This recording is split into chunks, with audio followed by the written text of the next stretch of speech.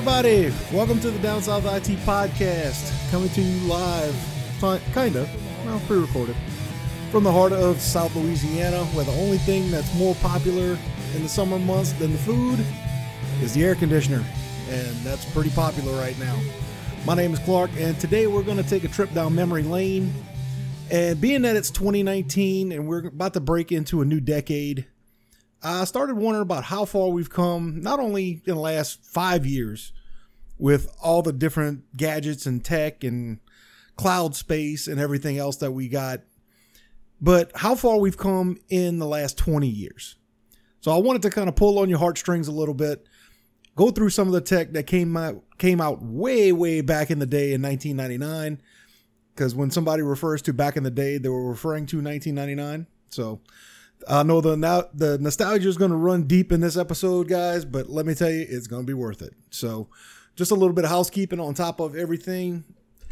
You still have a chance right now to go ahead and get your entries in for that Roku Express Plus. You can see the unboxing video on the YouTube channel, and I also have it on the giveaway page.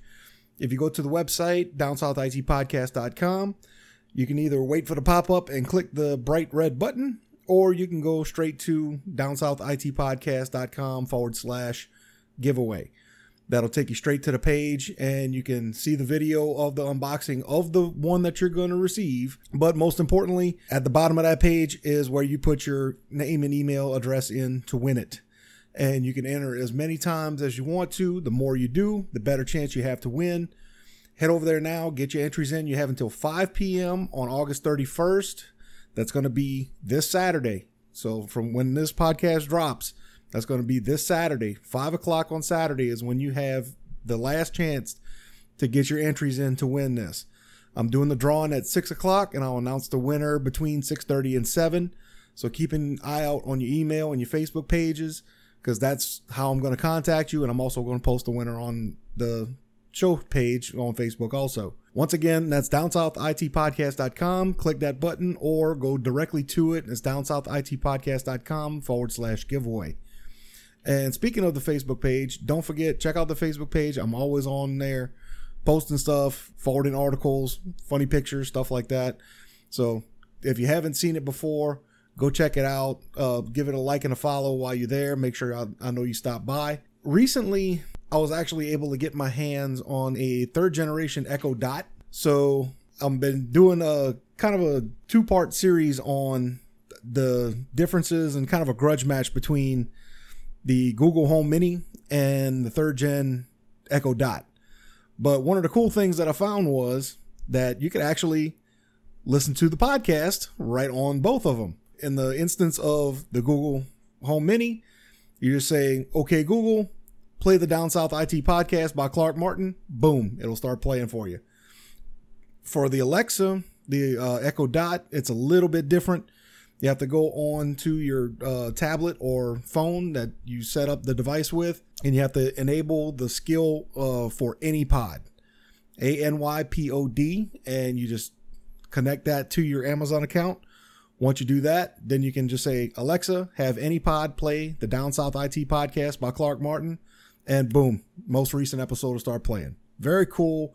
I wasn't expecting that I was going to be able to do that, with the little torture chest that I've been running, but it is very cool that you could actually do that without any, a whole lot of extra craziness. So, and one last item too, before I get started with all the fun stuff. Along with all the current platforms that the pod's on, I was also able to get it on Podbean. So if that's something that you use, you can get it there as well. I have the link up on the website, up at the top and at the footer of the page. So if you need the link, it's right there on the website, downsouthitpodcast.com. You can check it right there and get right to the show page on Podbean. So now that we've gotten all of that out of the way, now we can get to the fun stuff. So get ready. We're going to take us a step back in time. Pretty good long step back, actually. But close your eyes. Take a deep breath. Relax. And what the hell was that? Okay, I'm kidding. Sorry, I had to. I couldn't resist. But anyway, so let's jump in a little bit. 1999 and the turn of the millennium. And I was a high school junior. Man, that was a long time ago. But just to put you in the right frame of mind, here are a few stats and some pop culture highlights and stuff from that year. And this is actually according to thepeoplehistory.com. The average cost of a new home was $131,750. Average home income per citizen was $40,810. Cost of a gallon of gas was $1.22. We need to go back to 1999. Like, seriously, go back to 1999. This $2.50 and $3 gas is for the pits. The average cost of a brand new car was $21,050. U.S. postage stamp was only 33 cents. They're up to, what, 46, 48 cents now? Where the hell all that money's going? Aren't they getting subsidized by Amazon by now? Back then, 1999, the euro was actually created. So we didn't have a euro, a singular currency for the European Union until 1999. Back then also, Lance Armstrong won his first Tour de France. So SpongeBob SquarePants made its premiere on TV. So if you're fans of SpongeBob, it's been on a long time, and we still love SpongeBob. And of course, if you're talking 1999, who could forget Bill Clinton and how he was acquitted of perjury, and that was dealing with the whole Monica Lewinsky blue dress Oval Office fiasco. I won't get into that too much, because it's pointless. But anyway, also that year, The Matrix premiered. So the original Matrix movie and the abomination that was Star Wars Episode 1. Both of those movies premiered that year. Yeah, that's right. I said it. Phantom Menace is terrible. You want to fight me? Fight me. But that was a terrible film. I'm sorry. So there was a lot going on in 1999. And that was just a few of the highlights. But this is a tech podcast. So what was going on with tech back in 1999? So most computers, if you were lucky enough to even have a desktop computer at that time, because there were still a lot of homes that didn't have them. But if you did have one, 9 times out of 10, you were running either Windows 95, or if you were lucky and caught one early, you had Windows 98. So, those flattened, blocky windows of yesteryear. Everything so square and grid-like. It's so much different than what we have now. Also, we had Internet Explorer version 5 was introduced by Microsoft. So yeah, this was way back even before Chrome. And the only other option that we really had back then was Opera. The Opera browser, which is still around today. That was about the only other thing that we could use besides the built-in browser that we had for the dial-up internet, because broadband was not even a thing at that time. So the only places that really had broadband back in 99 was Silicon Valley, NASA, and it had a lot of the universities were starting to have it on campus. But outside of that, most consumers did not have broadband access. All we had was dial-up. And maybe if you were lucky in the right area, you caught DSL. Maybe. And for that, we had good old AOL. And who could forget AOL when you sign in? All of the fun noises that your modem would make. And as soon as your main page came up, you got really disappointed if you didn't hear the phrase, "You've got mail." Because everybody wanted to get email back then. Whenever that was the highlight of the day, was to go back and check your email. I think now, 20 years on, I think email has pretty much become the vein of most people's existence. It's a necessary evil, but for the most part, yeah, we wanted to actually get emails back then. But speaking of schoolwork, how could we forget about Microsoft Office, which came out with their new version of Office 2000 back in 1999. And most of us at least I know we did whenever I was in high school. We had classes on how to use Microsoft Office. So we went through doing spreadsheets and writing papers. But to be honest, mostly what we did was just play on PowerPoint and create a bunch of different slideshows and everything and got graded on that. But now that I think about it, I'm sure if you're as old as I am, I know the young ones won't get this, but do you remember having an entire encyclopedia in physical book form? Because I know I did as a kid. And when you had book reports, anything like that, you went to the encyclopedia. You went, grab what you needed, and you looked it up right there in the house. If you didn't have that, you went to the library, did the same thing. But once desktops started becoming a thing, then you started getting encyclopedias on CD-ROM. And then suddenly everything was on CDs, especially at this point. You had encyclopedias on CDs, you had music, you had games, you had, anything and everything was on CDs now. I think this was just about the same time that we had the golden age of the AOL CDs that came to you in the mail for free that you could not stop and couldn't get rid of. I'm sure there's a lot of you that remember those. And I'm glad they must have used that's so much landfill crap right now. But as we go, and like I said, everything was on CDs because basically the internet was so slow and the search on those were actually pretty bad. Even though Yahoo was your main search engine back then, but the internet was still very slow. It was still very much in its infancy. And there wasn't a whole lot of research that you could do outside of a library.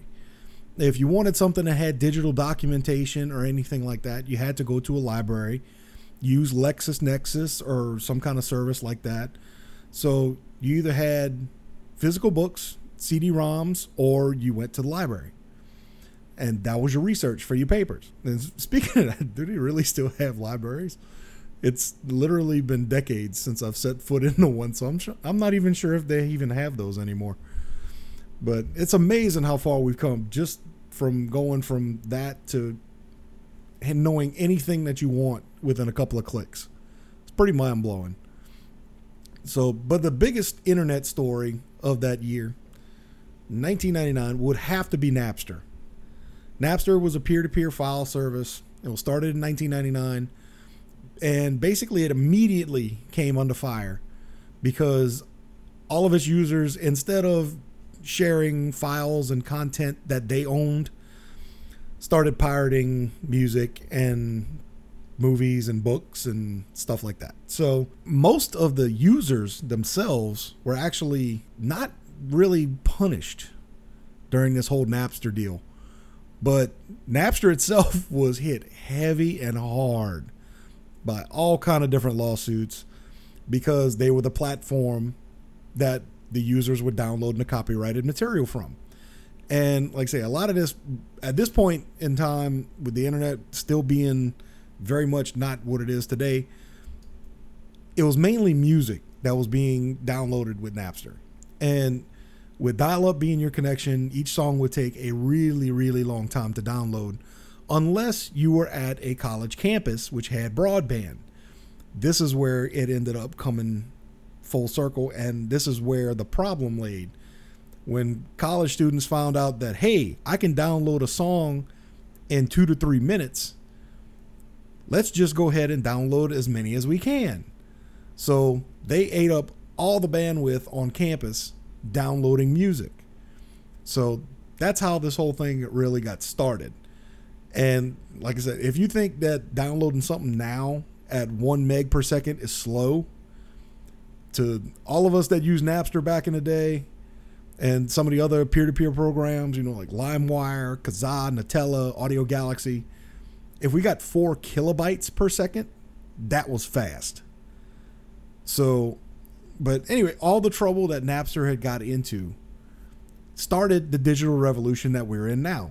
The record industry, especially when broadband internet got more widespread later on, The film industry, they were actually forced to look into digital copyrights and intellectual property. They had to change their strategy to include digital options. Before all of this, before Napster, there wasn't a discussion of digital plays or downloads or streaming or anything like that.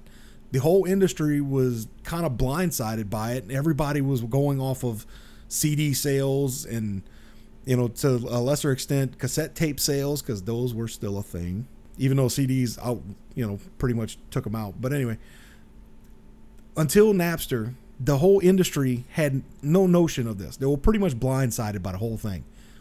And it was real interesting, looking back on it and seeing exactly how all of this came about. Because I remember it drug on forever and ever and ever. And tell you the truth, it only lasted for about 2 years. Because Napster started in 1999. And they were actually folded and forced to liquidate everything in 2001 and 2002. So it was only 2 to 3 years that everything went from Napster to all the lawsuits and craziness. As far as law goes, that's actually pretty quick. But there was a lot of different artists that came out, especially whenever Napster started with all the illegal downloading and everything. And probably the biggest one was Metallica. And the most vocal of that group was actually Lars Ulrich, and he was by far the most vocal person against the online piracy and downloading music and stuff like that. That gave everything a lot of weight behind the message whenever you got somebody with a big name known band like Metallica coming after you and saying, hey, you need to stop this and get this, get something fixed, because otherwise things are going to go crazy. And they really and truly, within a year or two, by the time all of this was said and done with Napster, most of the companies had already started integrating with some kind of digital platform, which was good. They needed to change. This was the onset of change. But with Napster itself, that was actually, I'm not even sure if anybody really knows what happened to Napster after that. But to give you a little background, after they were forced to liquidate everything in 2002, they, at an auction, the logo and the name Napster was bought by Roxio. And that's a company, if you had a desktop in the early 2000s, you probably know that company name, because they had CD and DVD burning software that came bundled on a lot of computers. And they rebranded and tried selling it as a music buying service called Napster 2.0. And that was actually, it didn't do so well, but it was actually bought again in 2008 by Best Buy. And they rolled that into the Rhapsody music platform that they had already owned.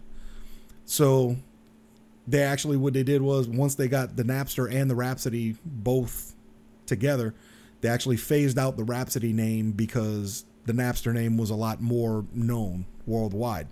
So now they still have Napster, and it's still a on-demand radio streaming app that you can get. So you can still even use Napster today, but it's nowhere near what it was back in 1999.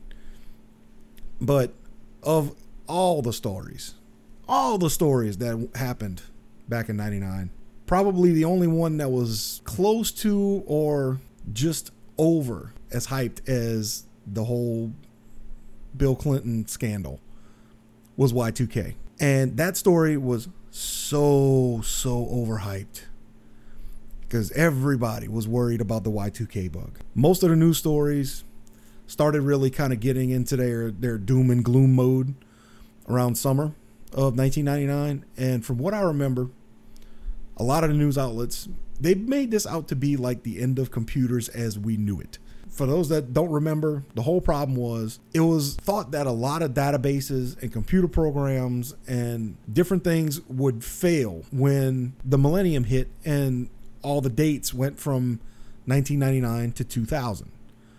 Because most things were programmed up until at least that point. They were only programmed to use the last 2 digits of any given year. So 1990 was 90, 1991 was 91, and so on.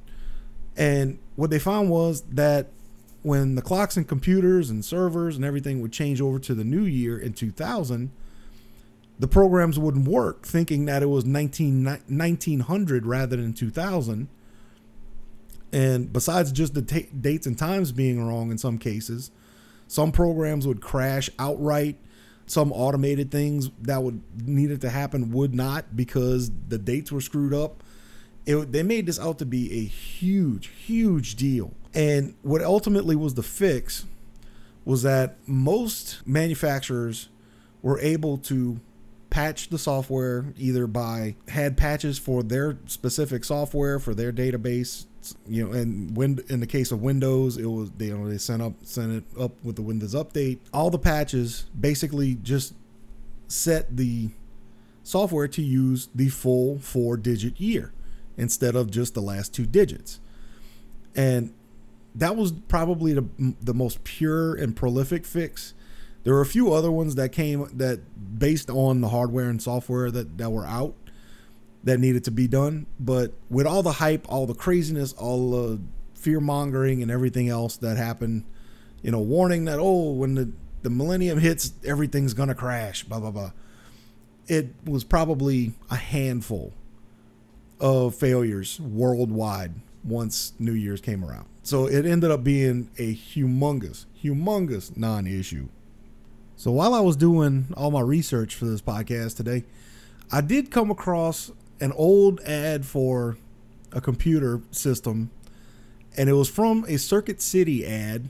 And if you don't remember Circuit City, they were kind of like Best Buy. I found them a little bit better, actually, to be honest, because it was them and CompUSA were the two big kind of tech superstores of the time. But I found an old Circuit City ad, and I took a screenshot of it. It's on the show prep. That's on the website, so you can check that out.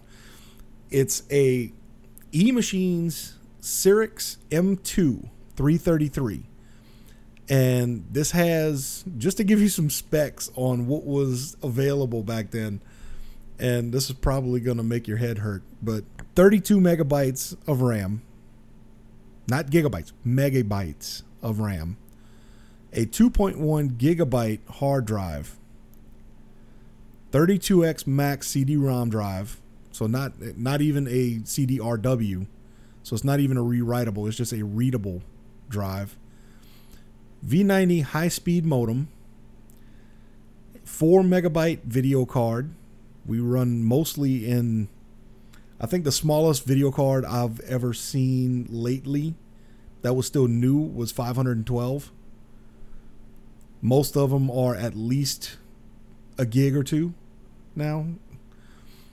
It has a eMachines 15-inch monitor, 13.8 inches are viewable, and this is the old CRT monitors. And I know you remember those big old humongous monitors. If you've ever bought a new computer back around this time, when you bought a computer system, it came in either one gigantic box, kind of like the old gateways that were painted like cows. I know you all know what I'm talking about. Or it came in one gigantic box and one little tiny box. And the big gigantic box was always the monitor. And that sucker is heavy and huge and hard to get around. And always the little bitty box was just a tower. And the tower for this, is just a plain white, straight up tower. Doesn't look like there's very much of anything on it. It does have a power button. This one still does have the 3.5-inch floppy drive. So it does have that. It doesn't say it in the ad, but it does have the floppy drive.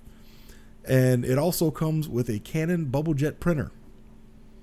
And all that for $549.99 after rebate. So that was after $195 in rebates.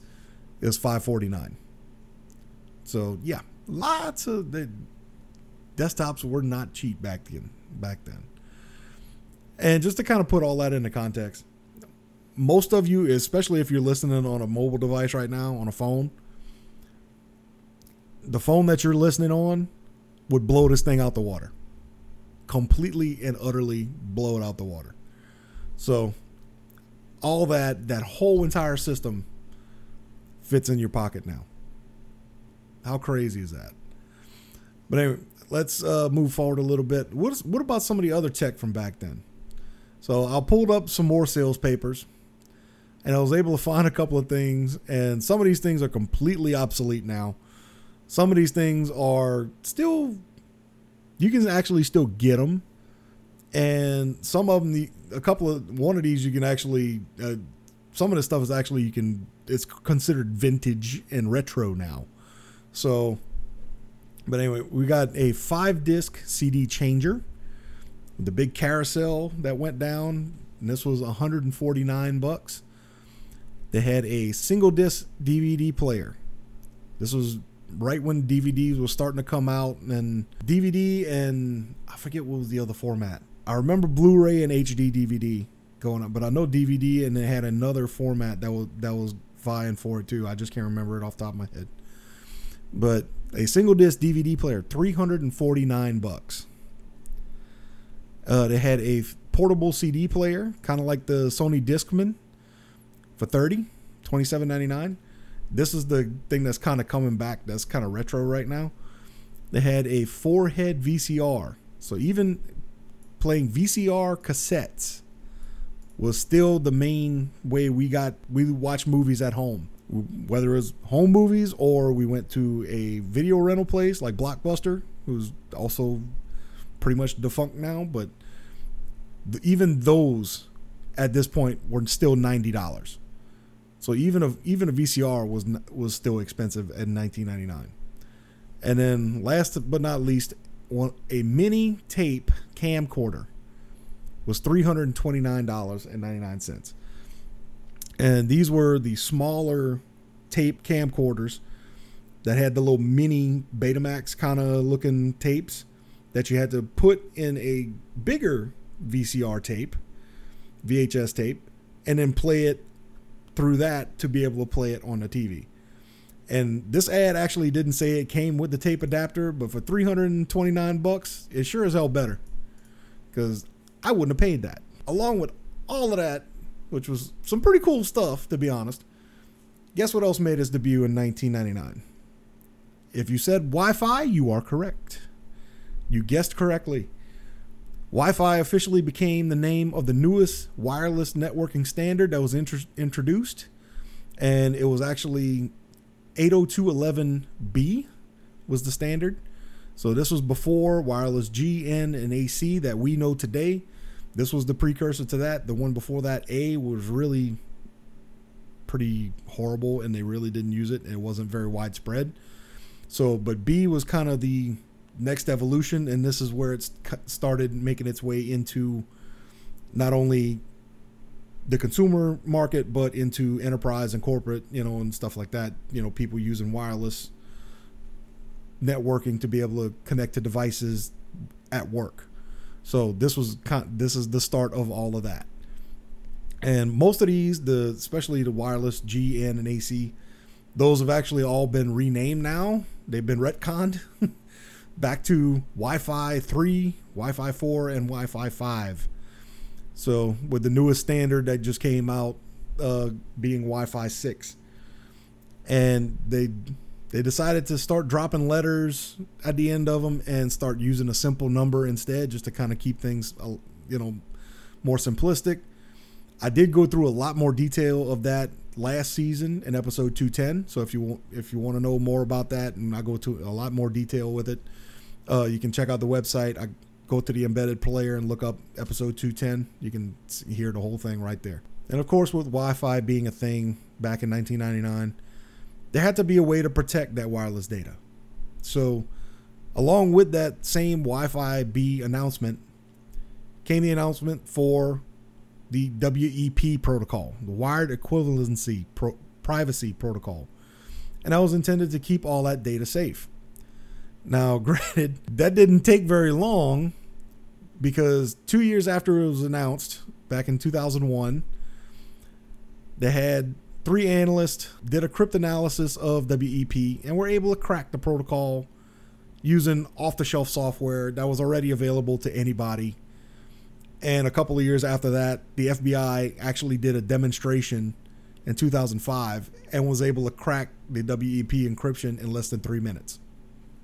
So much for security, huh? Got a few other things that happened way back in 99. TiVo was actually first introduced at the Consumer Electronics Show.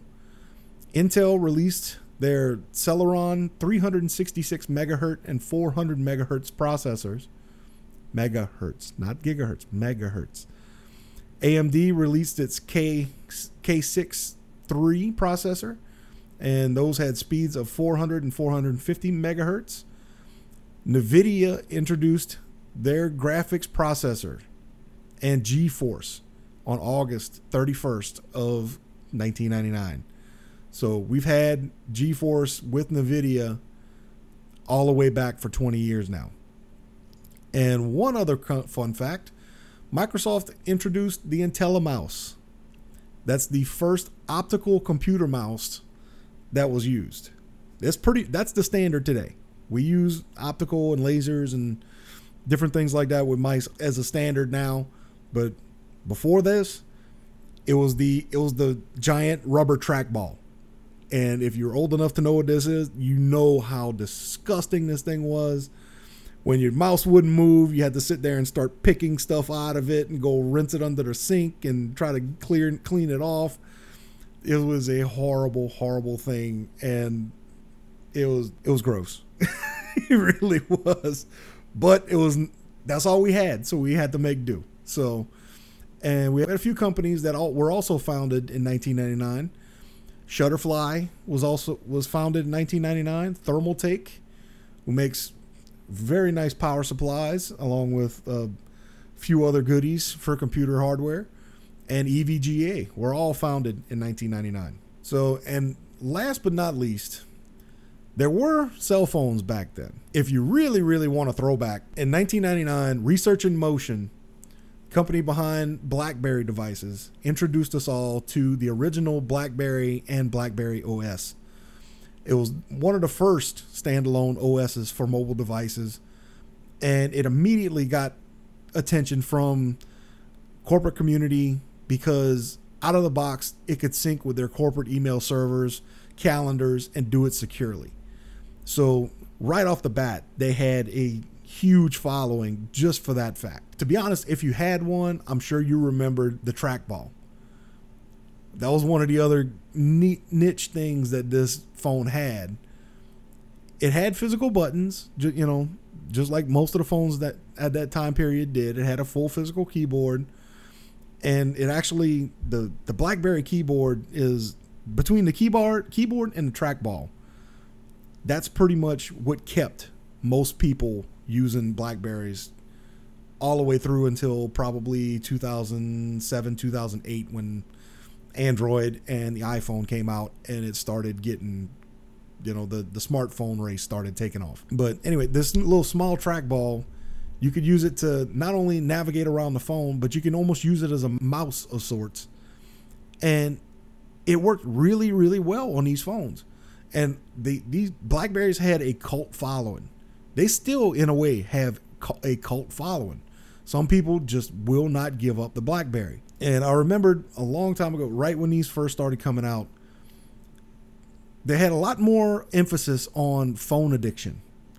And that started to become kind of more of a heard phrase, So between phone addiction and BlackBerry, both of those started to become really synonymous. And after all was said and done, you ended up with the nickname of Crackberry because they were everybody was just had their hands in them and, sitting there playing on them and everything. Oh, if they only knew what we know now about how much people are on their phones and don't pay attention. If they only knew. But it was unfortunate for BlackBerry, but this 1999 to 2004, I think, was pretty much their golden era. And they're still around, but they are just an empty shell of what they once were. I mean, they're still making smartphones, but they're basically Android-based phones with their apps and skins and stuff laid on top of it. So they're not even doing BlackBerry OS anymore. it's just that was their heyday, man, and they took full advantage of it. They really did. So how are your nostalgia levels? Did they peak at 100 yet? Good. Okay, good. I'm glad I could help. There's been a pretty cool trip down memory lane. And I know a lot of this is near and dear to me because I've seen all of it and kind of lived through it all. But at some point, you got to get back to the present and start looking ahead. And that actually segues wonderfully into how we need to look ahead to the end of this week. At the end of this week is the Roku giveaway. So go ahead and get your entries in now to win that cool little streaming device. You got until Saturday at 5 p.m., August 31st. If you go look on the Facebook page, I do have several different posts about it with the link on there, but it's downsouthitpodcast.com/giveaway. Or if you just go to downsouthitpodcast.com and wait for the pop-up, click that little red button and it'll take you straight there. And speaking of the Facebook page, if you haven't been there in a while, go take a look. Give me a like and a follow if you don't mind. Let me know you stopped in. I'm always posting stuff on there. I do have a lot of links on there too, as well. I have all the links to all the different platforms that you can find the podcast on: SoundCloud, Google Music, Apple Podcasts, Stitcher, Spotify, now on Podbean. So if you have any other places that you'd like to hear the podcast, let me know. Send me an email at downsouthit@gmail.com. I'll do what I can to get it on that platform for you. And thank you all again for listening today. And like I like to end every podcast, technology can replace the work of many people, but it can never replace the work of one extraordinary person. So go out and be extraordinary today. Thank you all again for listening. Head to the website, get your giveaway entries in. I love you. I'll see you next time. Later.